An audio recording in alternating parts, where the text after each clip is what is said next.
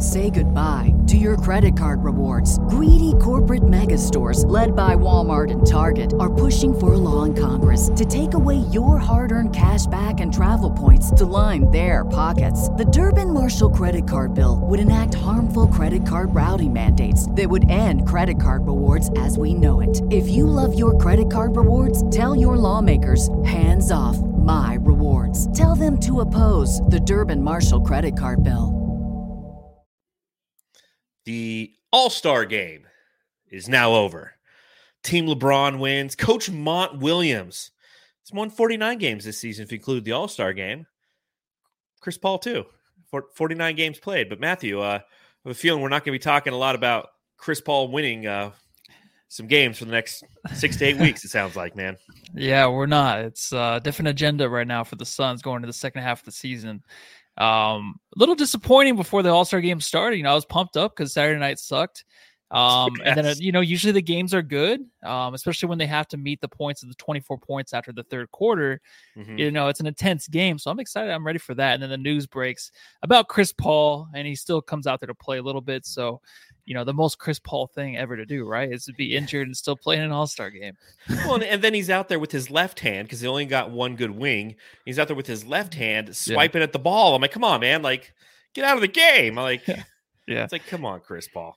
I know, dude. I was watching the Kanye West doc, and I was like, is that any good? It's actually, I like it. I was hesitant, but it's all real. It's all behind the scenes footage, stuff that I love. It's like basically the Michael Jordan doc, right? Just behind the scenes footage about Kanye West. But the most Kanye West thing ever to do is to record himself before he's even famous about the process of him being famous. That was the most Kanye thing to do. And this is the most Chris Paul thing to do, is to play tonight and make everybody like, oh, like, are you really actually going to go tonight? You couldn't just let Mikal Bridges or someone else slide in there, but he's there for the 50th or the 75th anniversary thing. So that was good. Yeah. I mean, it's a lot to absorb, obviously. And we're going to break down not only clearly the Chris Paul injury and how we're absorbing that information and processing it right along with you, Jamsters. I mean, if anybody knows us, we are probably two of the most diehard Phoenix Suns fans there are. We call them like we see them. When something's bullshit, it's bullshit. When something's not, it's not. But obviously, this is the All-Star game, post-game pod. So we're going to talk about the All-Star game, All-Star Saturday night, everything holistically, and then we'll continue those conversations. So we thank anybody who's decided to join us tonight following the All-Star game. If you're watching along live on Facebook, YouTube, or Twitter, thank you. Go ahead and hit that subscribe button, hit that thumbs up button down below. Rate and review if you're listening to the podcast. You can follow me on Twitter at Darth Voida. You can follow Matthew on Twitter at Matthew Lucy. And you can follow the show at Suns Jam. Matthew, do you have anything to pop open this evening? I do. Fantastic. I have one in another room and I just forgot to bring it in here with me. Do you want to grab it or no? Too late. So pop them if you got them, Suns fans. And let's talk about this All-Star game and the CP3 news.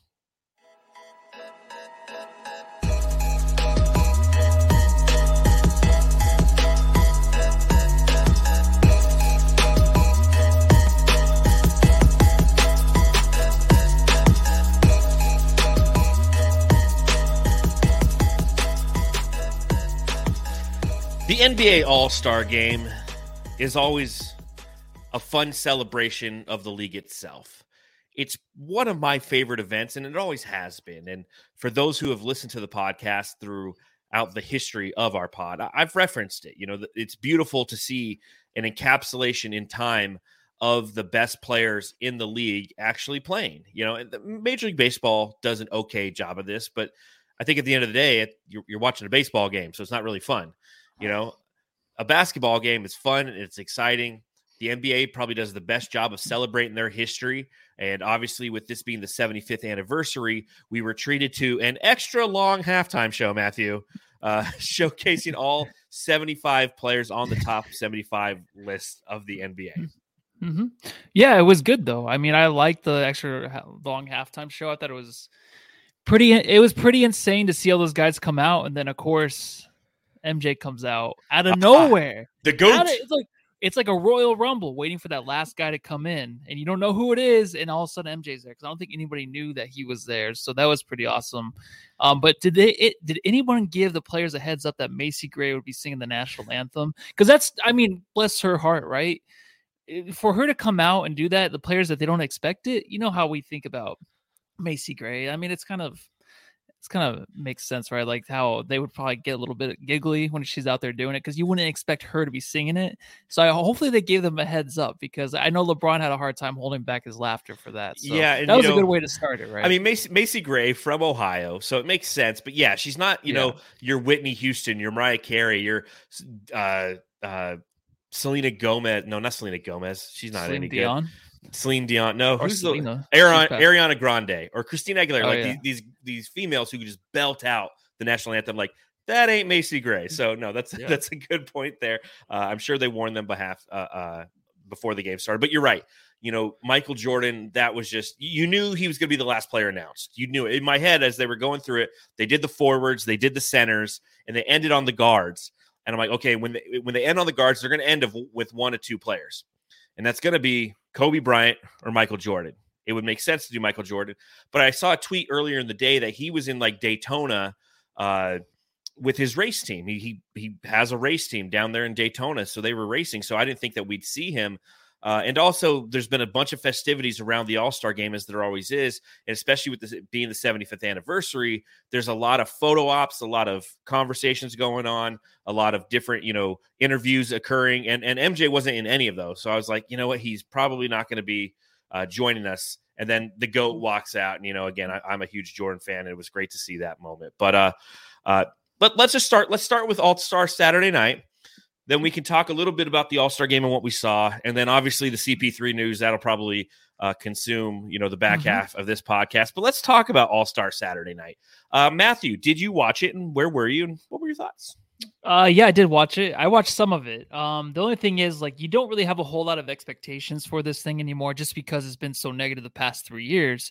So going into it, I'm like, it's probably not going to be a good show, and especially when they keep changing the rules. There's so many rules that are changed, especially the skills challenge where things are moving around, where they throw the ball and they don't know where to go. Yeah, they're like, where do I go? Yeah. And it's like they explain it to them, I feel like, before they start. So the product isn't good, of course. You have some of the names out there, like the Antetokounmpo and his brothers. That was fun. Mm-hmm. It was good to see the Cavaliers players and how they won that one because, of course, it's their hometown. So it's good to have them kind of win it for Cleveland. But it was kind of boring. And of course, I saw a lot on Twitter where, you know, why do you want to end the whole night with the dunk contest anymore? I think they want to kind of have it come back. They want it to be the main event. And I think the only way to do that, and I was listening to No Dunks, and they were talking about, I think it was Trey Kirby, he was talking about they should just have the big namers in there with like smaller dunks. Like, stop being so crazy, because these dunks, they can't get them to go down, right? Yeah. It's one thing to do it in practice, but then when you're out on the show, doing it during the show, it's very difficult. It's just like me, I can practice, you know, doing a podcast for however long, but then actually coming live, it's a different experience. You know what I mean? It's just that kind of way. But so I would like to see the bigger names in there. I don't feel like it should tarnish their legacy in any way if they were to come in there and just, you know, if they get 8s or 9s, who cares? You know, it'd be more fun to have the bigger names out there. That's what they need. Otherwise, yeah, end it with the 3-point contest. But all in all, like, it's not that great to even sit there and watch it the whole night just because, you know, especially as a Suns fan with Cameron Johnson's now out there, that kind of sucked. But I think just at the end of the night, you're just like, that was the worst. And I feel bad for the players in the dunk contest because they were getting trashed really hard. And it's like, it's not, you know, if they get asked to come, they're going to want to come out there and, of course, perform, right? It's a once in a lifetime thing, but it's a lot of pressure, man. And if they fail, then, you know, Twitter's on their ass and everybody's like, this is the worst. Shaq's over there rolling his eyes. I think Kareem Abdul-Jabbar left early, so that sucks too. So it was a kind of a pathetic night, but then I think tonight kind of just, it made up for it in a way. Yeah, and I think the All-Star game always does, especially with the new format. As Ted Lubin says in the chat, he's like, the new format has made the game worth watching. And it is. You know that you're going to get 3 quarters of discombobulation, highlight dunks, in-game dunks that are better than the dunk contest themselves dunks. And then in that last quarter, the defense really shows up. So I too watched All-Star Saturday Night. The skills competition is always kind of the warm-up. It's nothing too crazy. You mentioned, the Cleveland Cavaliers win that. I thought that was great. The 3-point contest, that's where I was frustrated. And I know I tweeted something out that got a lot of attention where I was just like, it's fucking ridiculous that the best team in the NBA doesn't have any representation on this night at all. I mean, that's what this night is. It's a celebration of the league. And not to see Cameron Johnson out there, even just have him in the contest is a crime. And, kudos to Karl Anthony Towns for winning that. I thought that was kind of a fun moment. But the 3-point contest is more appealing than the dunk contest. And it's been that way for a few years. I really feel like the moment that Aaron Gordon got robbed when he was going against Zach LaVine, and he did the one where he jumped up and he put it underneath himself. Yeah. And that was one of the greatest dunks I've ever seen. And ever since then, it's too theatrical. I mean, the fact that Cole Anthony was the first dunker and he took like 10 minutes to put on fucking Timberlands just to go miss the dunk 7 times, with his dad out there holding the ball. It's just like very anticlimactic. And you saw that over and over again where it's just like they're trying too hard on the theatric side. They're not worried about the execution. And, the reason I bring that up is I'm watching the game with Shannon and Ashley, my wife and stepdaughter. And, we're watching the dunk contest, and it's super fun. My stepdaughter Ashley's like, I need to start watching basketball. These guys are hot. Yeah, these guys are cute. But and my wife asks a very simple but poignant question. She's like, are these like the best dunkers in the league? It's like, no. It's like, well, not even close. Not even close. Like, so why are they out there? It's like, well, because they're young guys who, they're blessed to do the opportunity. But to the point that you just made, Matthew, like they would be eviscerated if they went out there and missed a dunk. If LeBron missed a dunk, he would get eviscerated on Twitter, and like he's never going to subject himself to that. So obviously, the dunk contest wins in horrible fashion. And the fun part was I found myself showing my wife and stepdaughter old NBA dunk contests to show them what the dunk contest used to look like. I brought them. I'm like, here's Michael Jordan in 3 different dunk contests. Because they're talking about the dunks that they're trying. She's like, this is boring. They keep missing. I'm like, watch this one, Michael Jordan from the free throw line. She's like, what, from the free throw line? I'm like, oh shit, this is gonna be fun. So I go through the Hocus Pocus dunk with Cedric Sabalas, who's literally, we have that the intro and outro of every one of our podcasts on YouTube, and then I culminated and finished showing off the dunk contest with Vince Carter in 2000. I mean, that was, in my opinion, the best holistic dunk contest was the way that Vince Carter executed. And the thing that I was showing them in all of those, I go, listen, these weren't a ton of unbelievably hard dunks to execute. They were just really cool looking, and they slammed him down with authority.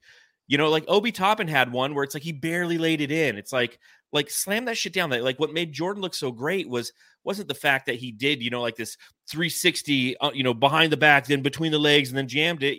Vince Carter was pretty much like that, but it was the authority in which he did it, and the flair and the flying motion of Air Jordan. So the dunk contest has gotten out of control to the point where they're trying too hard to do all of these, silly things. And I'm going to, pay tribute to this. And I'm going to have Dr. J sign the ball before I go dunk it. It's like, just go up there and throw down a 360, man. It looks fucking cool. And if you do it and you slam it down and one try, it looks dope, right? Yeah, definitely. And really quick, Sonia, this is the shirt I'm wearing. Right there. She asked like what I was wearing. So that's a dope shirt. I don't want to forget.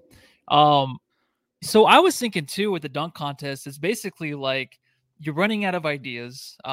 You can compare it to like movies really, or TV shows. Like there's nothing out there really that's any different. No one can really come up with anything that would just be like, oh wow, I didn't see that coming. You know what I mean? Mm-hmm. Nothing original. So exactly. I kind of compare it to that. It's kind of like, movies are they're dwindling down to nothing, where I don't feel like people are really excited unless like the new Batman comes out. But then again, it's just a reused idea. So exactly.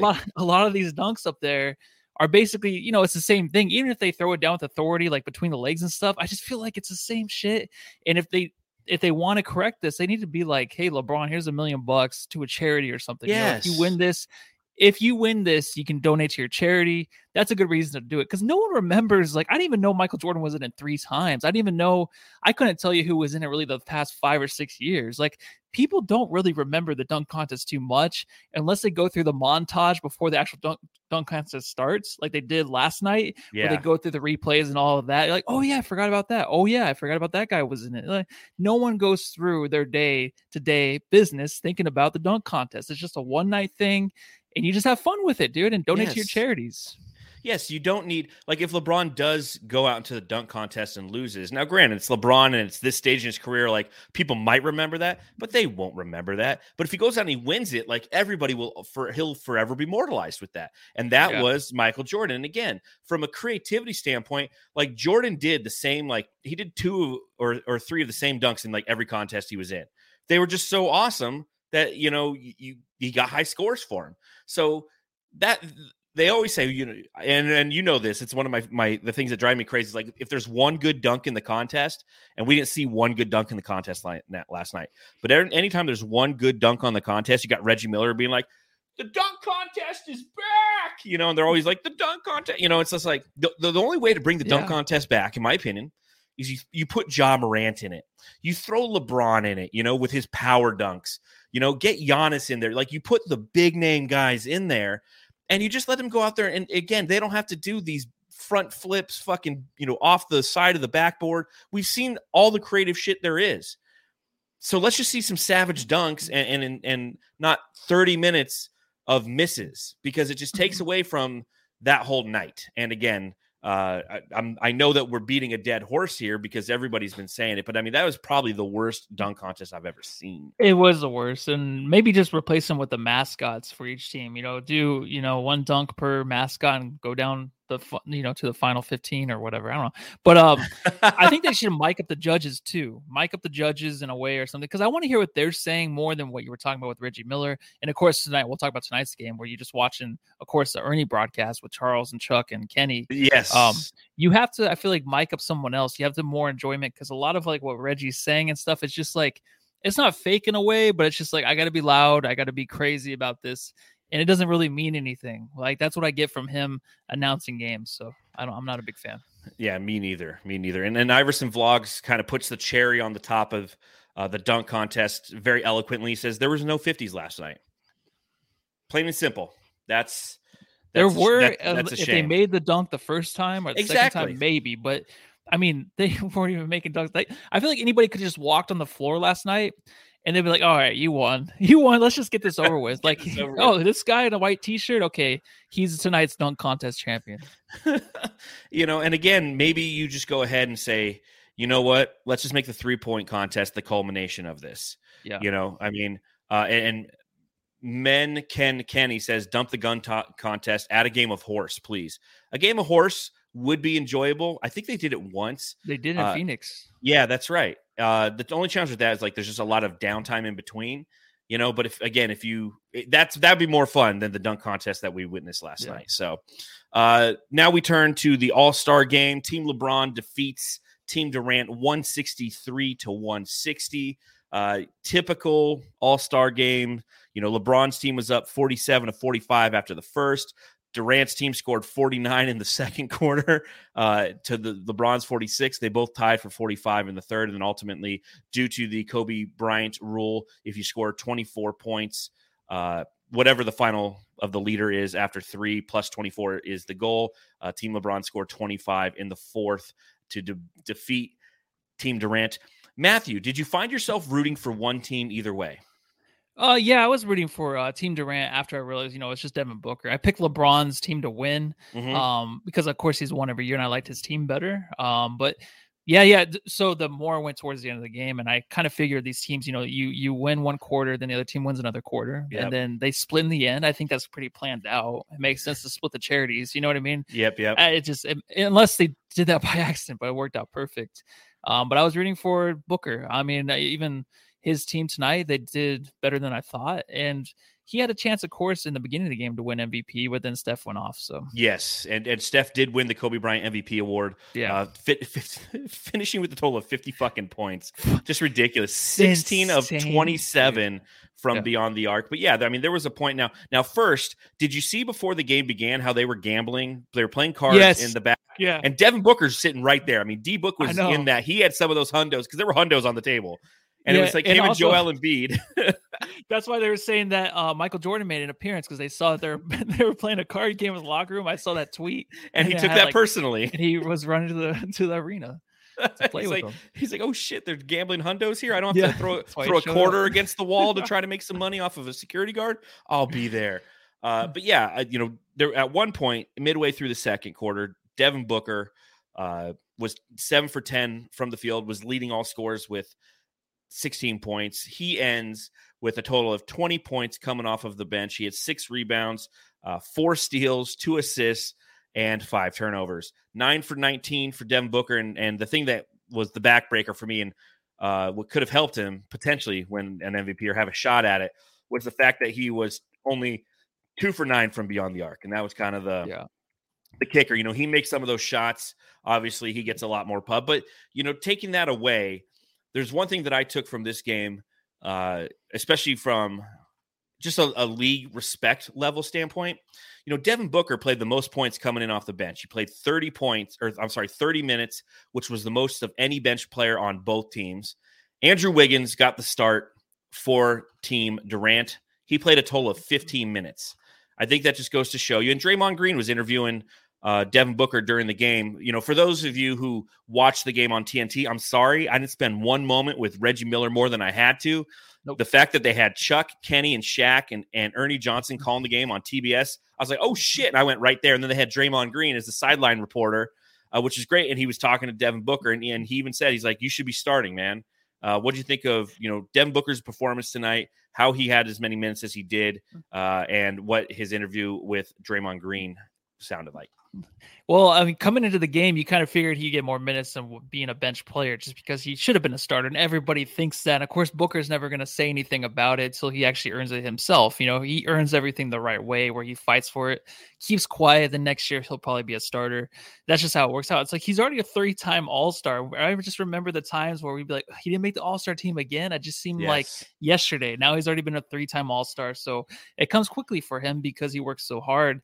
But the interview was awesome. I think what Draymond was doing, him with that broadcast is perfect, dude. I love what he does. I love how he's on the sideline nonstop with these players. Of course, it's only something you could do during the All-Star game. Mm-hmm. But his interview with Booker, I like how Booker, when he was asked a question about starting, like, hey, you should have started, he kind of switched it around on Draymond, like, hey, congrats on being the broadcaster and a player, and see you in the Western Conference Finals kind of thing. You know what I mean? Like, and Booker even had the thing at the 50 or the 75th anniversary halftime show. You got to talk. Where he was talking. So there was a lot of Booker you saw. And of course, it's just, you knew he would be playing in the final minutes in clutch time because he is clutch. His team is clutch. He's going to have to play those minutes. It just makes sense, right?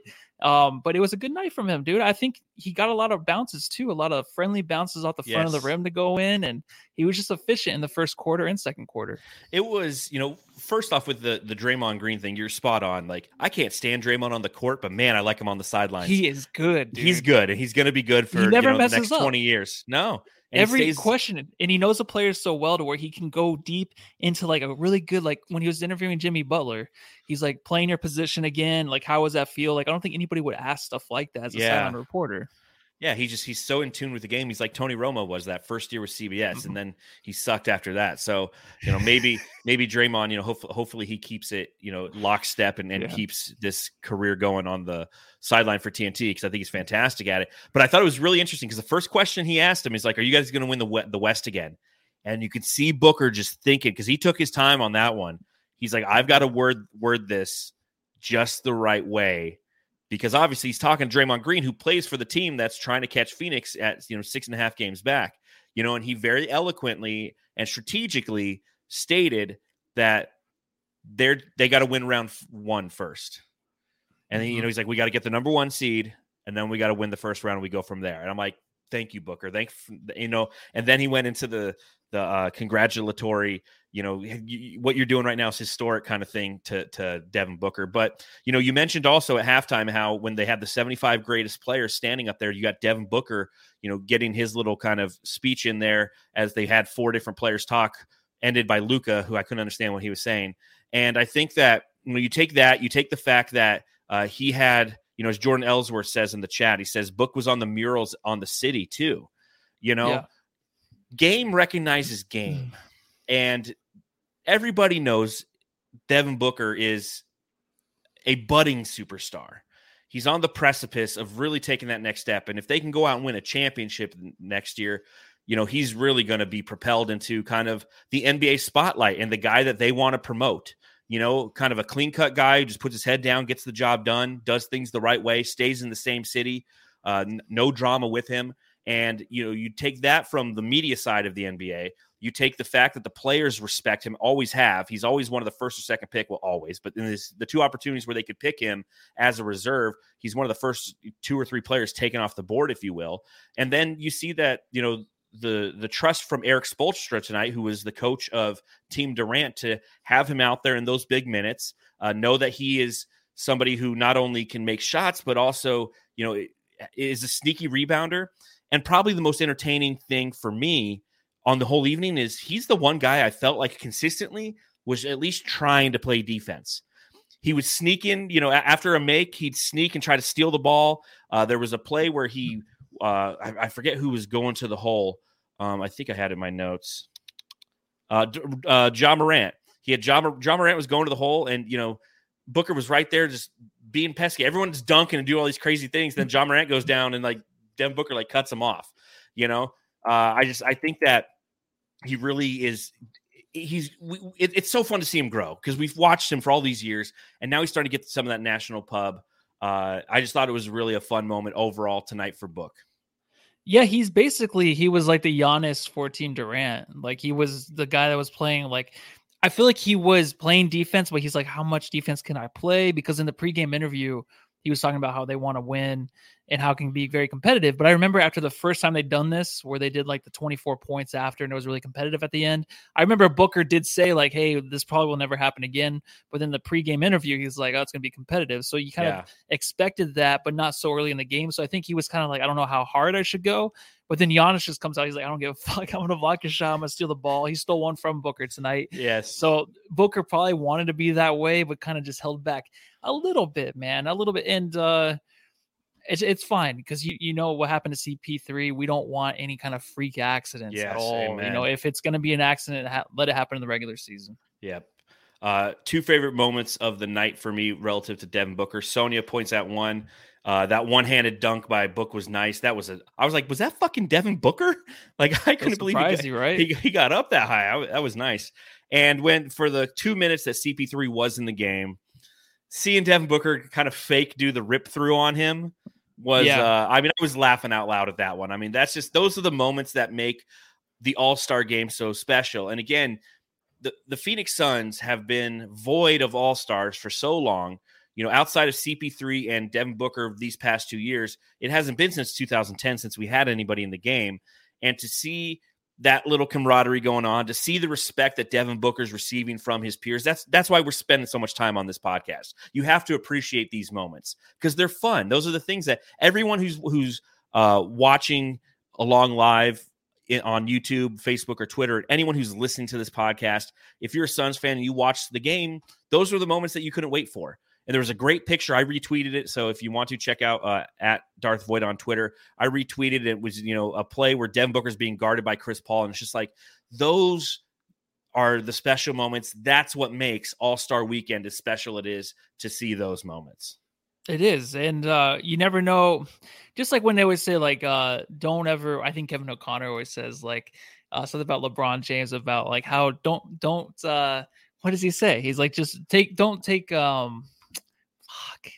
I don't know. He's just basically saying, don't take fuck, LeBron. No, he's saying fuck from anybody. Basically, he just says appreciate this time with LeBron before it's over. You know what I mean? Yes. And not saying this is anywhere close to being over for Phoenix, unless something just tragic happens. This is going to be a long thing, right? About 5 or 6 years, where really I think this franchise is going to be in the right direction. My top 2 things from tonight's game, though, was actually I really liked the broadcast, but I loved it when Steph Curry was going off and the broadcast was just silent. They just had the crowd noise, Steph Curry going crazy. I thought that was really cool, and I think they should have more of that. And then the other one was when they were when Shaq was talking about going to school and getting C's. I knew Chuck would say something about that, and he never let off. And that was my favorite part. So I just wanted to bring those two things up because I thought that just carried the game. That was hilarious. I love the banter back and forth all game long, especially a game that doesn't matter. Oh yeah, it's a game that doesn't matter, and you have an opportunity to see these guys actually, do a broadcast. They're always the halftime entertainment. They're not the normal entertainment. So, I mean, it was really fun to watch. And yeah, the C thing, I mean, they carried that all day long. And it was funny because, if you watch any of the pregame show, how humble Shaq has been over these past 2 days. He did the same thing, 2 nights ago, 3 or 1 night ago, whatever. I mean, he's just so unbelievably humble just to be mentioned with these guys. And then, the banter between him and Charles Barkley is just priceless. And to see it during the game, he's eating stuff, and then they show them, and Shaq's taking a drink, and like the cup looks like this big in his hand. Yeah, it's shit like that. That again, that was super fun. So, obviously, it was a quality All-Star game as it typically is. I really enjoy watching the All-Star game, but as Suns fans, we can't have nice things literally right before the game starts is when, they kick it to the sideline reporter, and she brings up the fact that Chris Paul will be out. He has a fractured thumb, a fractured hand, essentially. It's a right thumb avulsion fracture. So with that, he's reported to miss 6 to 8 weeks. Matthew, initial thoughts on this? Obviously I did a jam session short yesterday because they finally had some news when, for Brian Windhorst, he had a piece saying that, and CP was very vague. And once I heard the vagueness, I knew that it wasn't necessarily going to be a good prognosis. What's your initial reaction to the news that the Suns could be without CP3 for 6 to 8 weeks? I wasn't really surprised, and I wasn't really too down on myself or upset. I mean, down on myself, how selfish, right? Some guys hurt, and I'm just worried about myself and that this Suns team is winning. I honestly think that it can go a couple different ways. The way I first thought about it was, okay, 4 weeks, that would actually be kind of good rest-wise for him and going to the playoffs. I think the Suns team has a lot of depth. Obviously, there's options we'll probably talk about if there's a Goran Dragic or even the Eric Gordon pickup. Eric Gordon hopefully will be a buyout guy that can be picked up by the Suns still, even though it's not really been talked about. So that's a thing you can look forward to. Also, Cameron Payne's coming back after the All-Star break. He should be ready for the first game. Him and Shamet, which I don't know. I don't really care. I don't want to waste time talking about him right now, but Cameron Payne can be a guy that can fill the spot for him for the time being. It does suck, but it's a thing where we always talked about the rest and all that. And this injury was really a freak accident. It had nothing to do with him having to rest these games. A lot of people I see are saying, like, see, I told you guys not to play him like the 30 to 40 minutes or 40 minutes a night. It had nothing to do with that, I don't think. I think he would have been, of course, a little bit more tired towards the playoffs. I'm glad you said this. Yeah, and honestly, if he's going to miss time, miss it right now, right? He'll be back. If he has a week with the team for the playoffs, it's enough to really get his feet underneath him and get ready for the playoffs. And I think we just have the team that can, survive this. And I think Devin Booker really has an opportunity here to show how good he is and how much better he is this season. And it's an MVP case too. I know that's like the first thing I thought about was the whole Devin Booker MVP thing, because I really think with him and this team, and we are a team, honestly, that wins these games. It's Chris Paul, of course, but a lot of these guys are out there. They're very clutch. They help Chris Paul just as much as he helps them really nowadays. So I think this team is prepared for something like this for the next 4 to 6 weeks. And that might be the whole season, but that's just the way it is. And luckily it happened right now. I'll tell you this, Suns fans, and I guess I'll start with this. It's shitty news. I mean, there's no doubt about it. It's not the news you wanted to hear in any way, shape, or form. It sucks. Your guy who leads your team in usage rate is now going to be out for, potentially the rest of the season. Regular season, that is. 6 to 8 weeks. The playoffs are in 7 weeks. 6 to 8's right in the middle of that, so it's scary shit. It sucks. So, it's okay to be frustrated. It's okay to wonder what's next. But once you absorb that information, you need to logically cough. Sorry, I had to cough. And start thinking again logically. I was going to ask you that question. I have it in my notes for the pod is, I see plenty of talk of how Monty has used CP3 too much this season, and this is the result. And it's just not. No. It's a freak injury. It's not. This isn't something like he pulled a hamstring because he's playing too much. He threw the ball in, trying to aggressively make a play, hit his thumb, in a freak accident. It's the same thing with like AD going down. I know that AD can feel like he's made of glass, but like when he came down, he tweaked his ankle. That guess what? You jump in this game, you throw the ball in this game. So it's an unfortunate 110%. But at the same time, it is what it is. This team we're really gonna. As you mentioned, there's a ton of opportunity now for this team. There's a ton of opportunity for Devin Booker. John Gambadoro, I believe, reported that both Landry Shamet and Campaign will be back after the All-Star break. Well, guess what? Next Thursday, our depth increases. So if it's Campaign leading the charge, followed by Aaron Holiday or Elfrid Payton in any way, shape, or form, I mean, we just got to hope that works well enough for this team.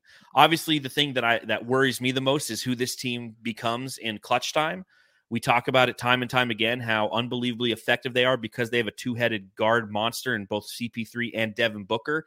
And having just Devin Booker could negate some of that effectiveness, and they could come back down to earth in those clutch time moments. Because right now, percentage-wise, they're the best team in NBA history, I believe, in clutch time moments. 24 out of 27 games in clutch time they've won. And this goes back to like 1986. I think that's when they started tracking that statistic. So it really it opens opportunity for Campaign. It opens opportunity for Landry Shamet to show up and show out. It also brings up the conversations of the buyout market. And I saw somebody on Twitter was talking about, it's like, well, listen, we don't have any more roster spots.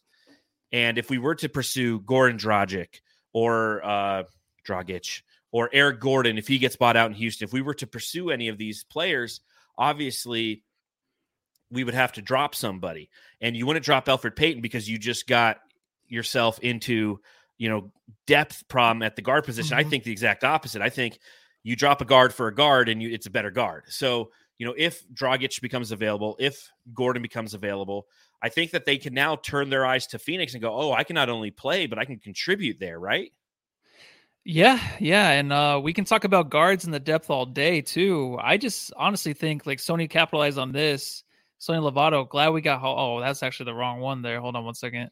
She was talking about DA. Here it goes. Yes, DA is going to have to step up big time. And that's where I feel like a lot of people aren't focusing on. DA has to be a motherfucker every night. Like he has to come out and just seriously give it his all every night. No more, like lackadaisical kind of DA where you get your feel of the game. You have to come in, you have to make an impact right away because they have to rely on him so much now. And I think he can get it done. I'm really excited. I know this sucks with Chris Paul, but I'm really excited to see, of course, Devin Booker's response and the rest of the team, but also DA's, dude, because DA can really start averaging that 25 and 14 every night if he wants. I know they're just stats and who cares, but 25 and 14, he should be that guy to finish out the season. I don't care who he's playing against. I don't care what the game plan is. This guy has to be like maybe the number one option. I mean, Booker, of course, right? But I think at times DA can be that guy if you need to rely on him. So he should be. And I'm excited to see that. Yeah, no, me too. I think the challenge is going to be is this team is very guard centric with their offense. And a byproduct of that is it opens up the bigs. And it's going to be hard to truly change your offensive approach to incorporate the bigs the majority of the time. But as you said, Matthew, there's going to be times. There's going to be stretches in these games where they're going to have to focus on DA more and getting him the ball and let him cook. And, we've seen his game grow a ton, I feel, just in this year alone. The confidence he has in his step back, the confidence he has in his turnaround, and, his 9-footers, they're really effective for him now. So, as you mentioned, it's time for him to step up and show out for this team. It's also, comforting to know that if the Phoenix Suns lost every game from here on out, they'd still be in the play-in game. So it's like, we will be in the playoffs. So, but again, that's, they're 48-10. They have a 6.5 game lead. And now they have potentially 6 to 8 weeks without CP3. The goal now is to, even if they play 500 basketball, they could still potentially end with the number one seed because the Warriors have their own problems too. every other team has their own problems too. So, the other nice thing, and I wouldn't say there's nothing nice about this, but I will say everyone else can go fuck themselves for saying that the Suns in any way, shape, or form have had it easy. Even when Bill Simmons was talking about how the Suns are a favorite, whoever he was talking to with on that podcast is like, well, CP3 hasn't missed a game and Booker's missed a handful. It's like, what about Ayton, Boss Man? Yeah, I mean, he didn't give the Suns any credit for all the injuries that we've navigated and continue to navigate. So, this will even fortify that a little bit more. ForceMaster99 in the chat says Flex said injury isn't as bad, more like 4 to 6 weeks. Iverson Vlogs, same thing. Flex put out an interesting tweet about 10 to 15 minutes ago. Let's hope something like that the doctor can help CP3. I'll actually read that tweet from Flex from Jersey, our good buddy. He says, Dr. Steve Shin is the best hand specialist in the business. That's CP3's hand doctor, who he's been working with for years. Dr. Shin also helped Drew Brees return from thumb injury in 5 weeks with the same 6 to 8 week timeline. I've talked to Flex offline, and it's kind of along the same thing. He was telling me about 4 to 6 weeks is potentially what this could be. Obviously, they're going to say 6 to 8 just to be completely sure. I mean, CP3 is a little bit older, so these injuries are a little bit lingering. So we'll see how that goes. And then another tweet I wanted to bring up. This is from @Ton Orsborn on Twitter. He said, a nice moment in the interview room when Devin Booker came in to hug Monty Williams, because obviously Monty Williams his team won the All-Star game. Monty said he didn't have to do that. Booker told him he loved him, and he says that's why we're going to be all right with Chris Paul injured, because of the way that this team is. We can be frustrated with what's going on, but we can't negate the culture that this team is and how they've operated throughout the season, how Devin Booker is a killer, how DA has to step up, obviously, but how we've also added some depth in the position that we're currently hampered in. So, again, am I frustrated? Yes. Am I like, shit, typical Suns? It's like nothing could be easy. Nothing could be easy for the Suns. I get it. But at the same time, you take a step back and you look at who this team is, how they operate, and the lead they currently have in the Western Conference. And don't get me wrong, Matthew, you and I are going to come on here, and there's going to be some losses along the way, and we're going to pick apart some of the operations that we see, because that's what we do. We're post-game podcasters. We break down what we see night to night, and we'll talk about the moments that we obviously miss CP3. But at the end of the day, if we can hold on to that number 1 seed, it's a blessing in disguise, because all you're going to do is grant confidence to players who you will need come playoff time. Yeah, and I think Booker, like what Monty's saying, because we have him, it's just, I think I talked about this year, like the growth he's had as a leader really on the court. This will be another opportunity, really. And even if they go, okay, so it's funny because the Lakers really had the Suns where they wanted, right? Yeah, exactly where they wanted them. So it'd be funny if the Suns fall to the play-in tournaments. Like Lakers, like, oh shit, what are we gonna do now? You know what I mean? Mess up their whole plan. Sorry, Lakers, but that's not gonna happen. This team, their schedule's pretty easy going out too, and it's just like these players too. The minutes that they're gonna play, it's going to be 40 minutes a night probably for the most of these guys. But they're young. It shouldn't matter really. I mean, the one guy we always worried about was Chris Paul, and this had nothing to do with that. But I'm just saying, if we're going to have to play a lot of minutes to win these games, because it shows like in the early season how these games matter. Every game fucking matters, because you never know what's going to happen. You have to get every win yet you can because of things like this. Right. That's what they put Eddie Johnson tweeted that out. Yeah, I saw that. And they put themselves into a really good position here, man. And I mean, it's so weird to have such a negative impact on the podcast, the Suns fans, like the whole franchise as a whole. But it's kind of okay because of the way this organization is being held and the way that they go about things, and also just the depth, really. So we're in a position still to be a number 1 seed by the end of all of it. Absolutely. And as more 271982 says, we didn't have CP3 still navigated the bubble. Come on now, we got this. True. Actually, yeah, I know exactly. Yeah, right. And Carlos Miramon says, get Cam Johnson 10 plus shots a game. Yeah, I mean, again, this is good. Yeah, you give Cam whatever you want. Again, we've lost our biggest playmaker. It sucks. But there's a lot of really good players left on this team. There's a lot of positivity. There's a lot of team culture. There's a lot of we, not me on this team. And I'm confident that, we're going to lose some games along the way. Don't lose your shit, Suns fans. Now, if we go on like a 10-game losing streak, you are permitted to lose your shit, okay? But there's only 24 games left in the season. So let CP3 get healthy. Let him come back just in time for the playoffs. Let him use that first round as an opportunity to get his sea legs back, if you will. And I don't care if it goes 6 games against whoever we're playing. If it allows him an opportunity to get his sea legs back, let's go out and win this fucking championship. Champions adjust. And this is going to be a big adjustment for the Phoenix Suns. But this is a team and a franchise that is capable of adjusting. So, yeah, be frustrated, be upset. But go forth and know that this team are going to be champions because they will adjust. Yeah, and oh, sorry, man. I didn't mean to cut you off. So what I was going to say was basically, fuck. All right, way to ruin that, Matthew. What a good statement by you. You got the whole crowd behind you and all that. Oh, actually, I was going to say, so the whole Devin Booker MVP thing, I came back to my mind. That's what happens when I have one beer. Like, just my brain turns to mush. Booker, if he's like on an MVP, if he's in the middle of the race, that would be great. But I feel like this team plays as like a team to where I think if Booker comes out and tries to be the man, I feel like that might hurt this team, but I don't think he's going to do that. So the whole MVP race thing where he might be involved towards the end, I don't think it's likely because I don't think his numbers or like his play will get any better because Chris Paul is gone. I think they'll still play as a team. There'll be a couple guys that step up and make up the points and assists that Chris Paul left behind, I think.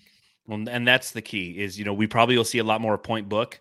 So his numbers aren't going to be through the roof when it comes to scoring. You might see his assist totals grow. And the hope, again, this is why I wrote that piece about Aaron Holiday. He's much more akin to be a playmaker. He's in the, what I think it was like the 83rd percentile of playmakers per B-ball index. You need that moving forward. You need somebody to help making plays. So, obviously much more to come on this topic as we navigate the post-game shows. But thank you, Suns fans, for hanging out with us after this All-Star game. Again, Team LeBron. Team LeBron's undefeated, by the way. He has not, ever since they've done this thing, I think he's 4 or 5-0. Like, good on him. And he hits the game winner in Cleveland. I'm surprised he wasn't like, Cleveland, this was for you! Doing his scripted speech. But obviously, we'll be coming to you live again after the next post game, which is on Thursday, unless anything crazy pops up that we need to talk about in a jam session short. But that's all I got for this evening, Matthew. So again, Jamsters, make sure you subscribe, rate, and review. You can go ahead and hit that thumbs up button while you're here on YouTube. And if you are listening to the pod, please leave us a 5-star review. If you're on Apple Podcasts, if you're on Spotify, just leave us a 5-star. Until Thursday, everyone, just breathe. It's going to be okay. Yeah, and go home and love your family. That too.